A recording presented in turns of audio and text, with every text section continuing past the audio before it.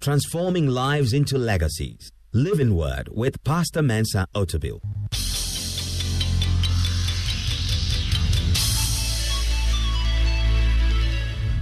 And now, today's word. Now, so let's examine the fool a little further. What is the root cause of the fool's foolishness? What is the root cause of it? Well, Psalm 14 verse 1 gives us the root. And it says, the fool. Now, I wish I didn't say that. Let me apologize again. The fool has said in his heart, there is no God. They are corrupt. They have done abominable works, and there is none who does good. Now, this verse is repeated almost verbatim in Psalm 53. The fool has said in his heart, there is no God. Now, when you listen to the verse, it seems as if then only atheists are fools.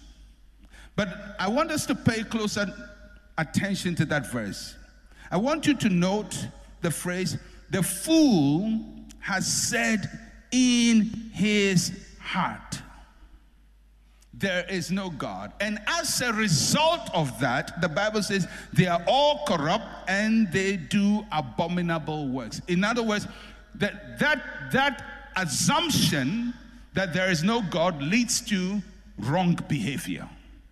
All right. So what does that mean when the Bible says the fool has said in his heart, there is no God? First, it means denial of self-evident truth. And I'll explain that. Denial of self-evident truth. When we say self-evident truth, it means truth that is so clear, it is evident, it is there, but you deny it. It is almost like seeing that this monitor speaker here is painted black, and you say it's red.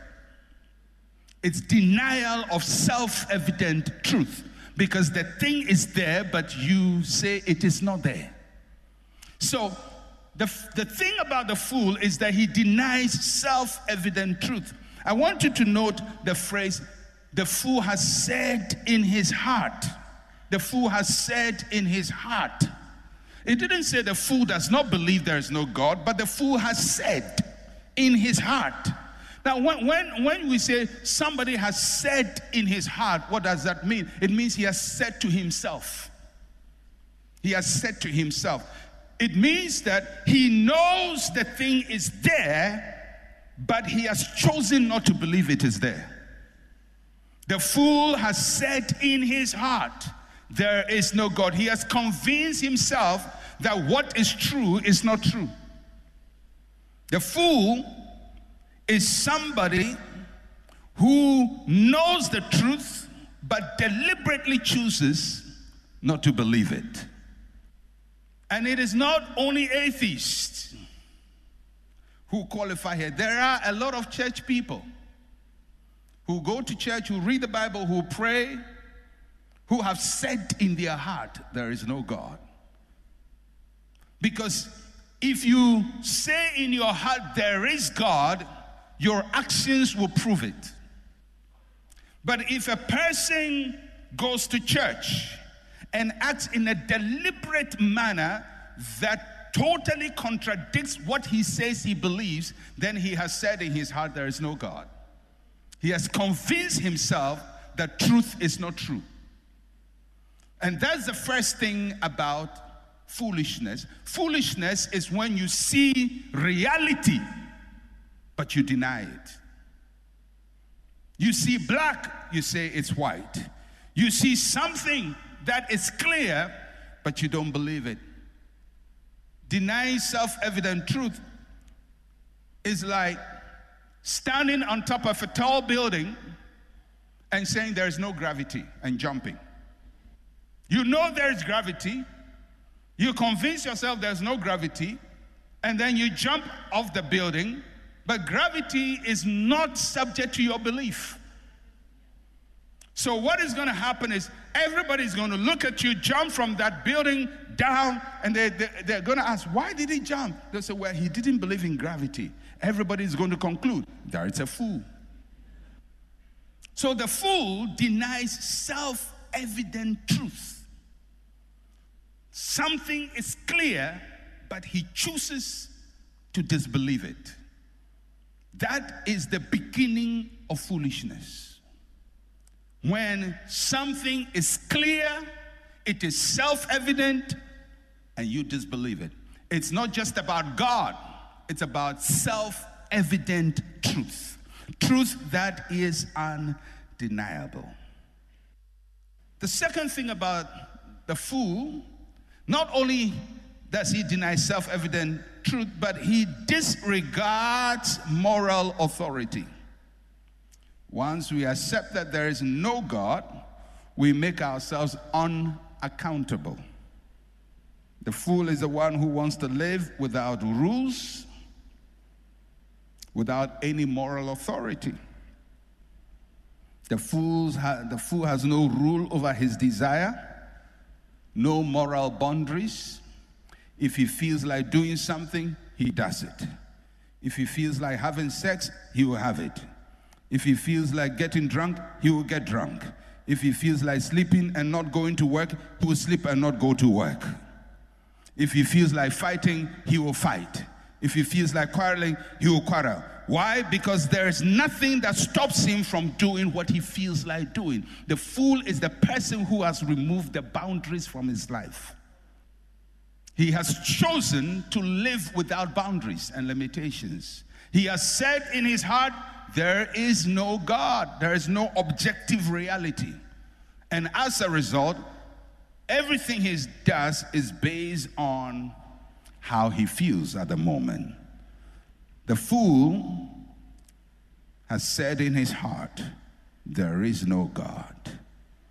And let me just say this.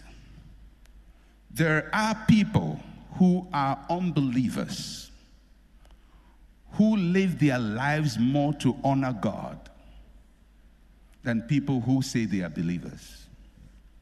There are people who have not come to know Jesus as Lord and Savior, but they live within the confines of his laws.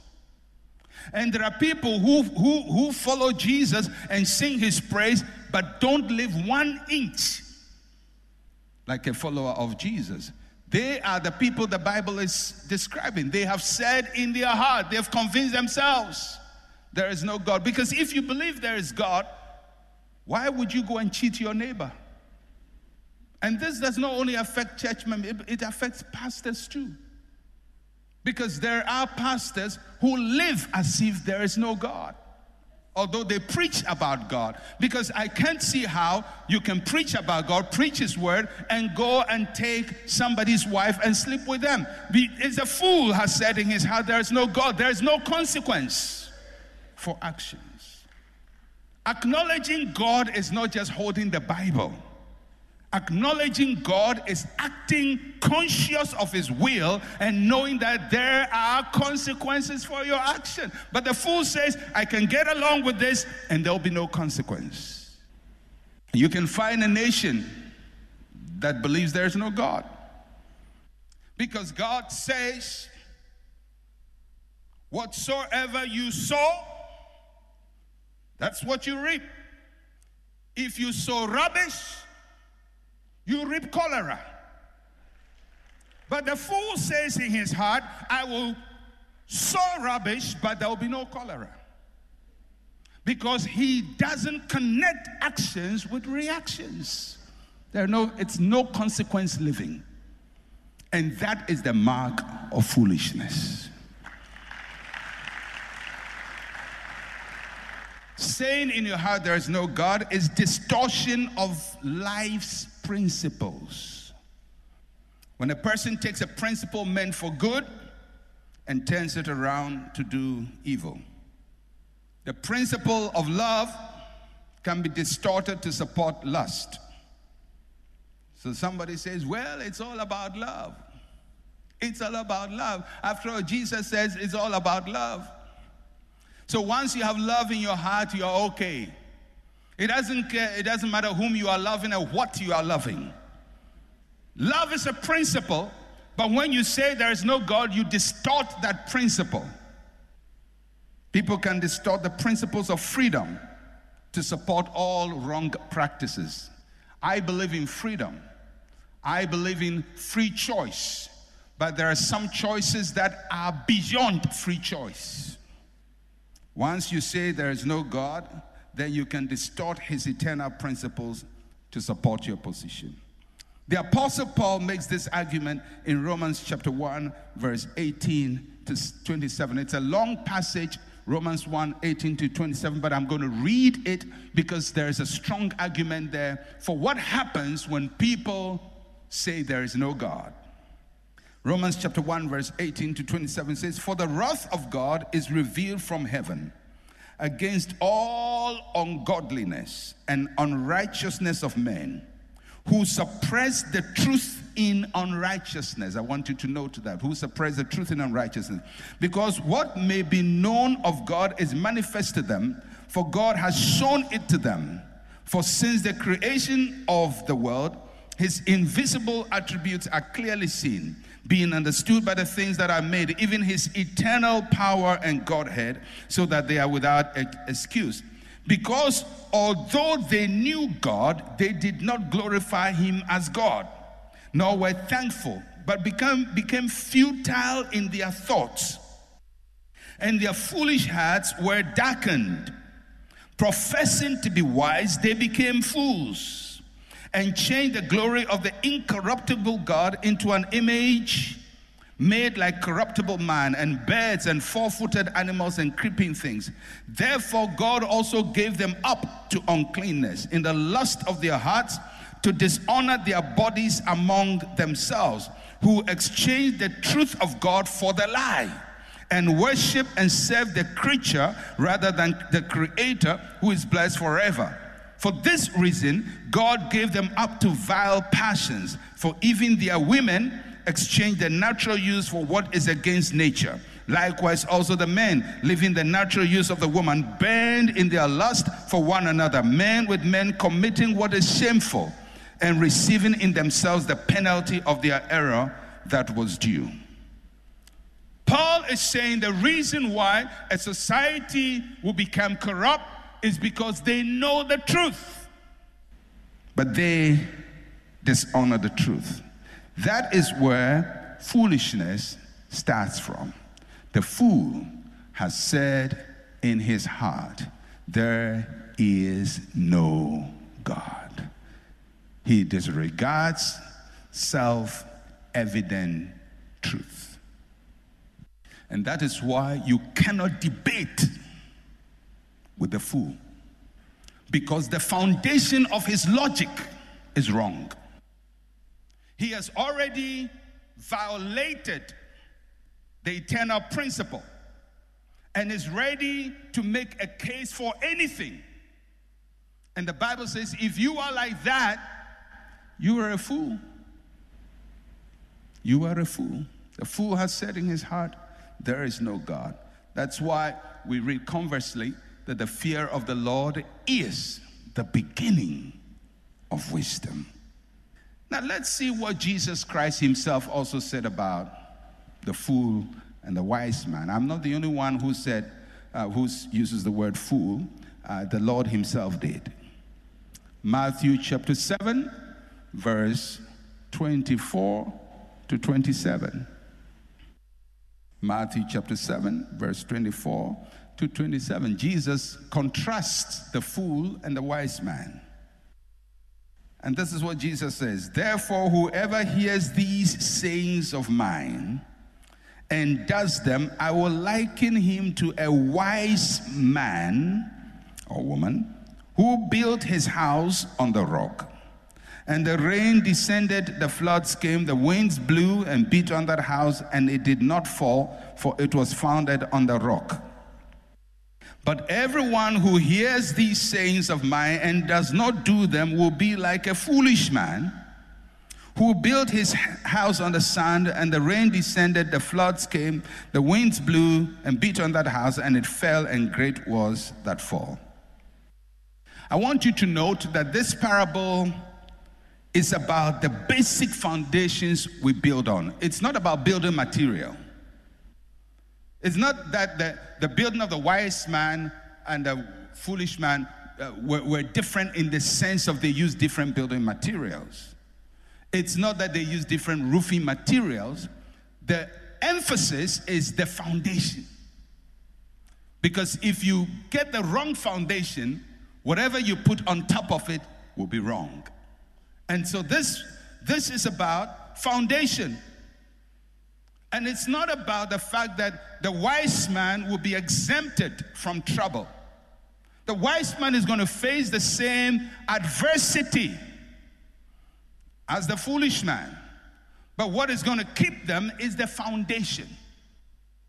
What's going to keep them is the foundation. So, in this world, nobody in this world can insulate themselves from trouble.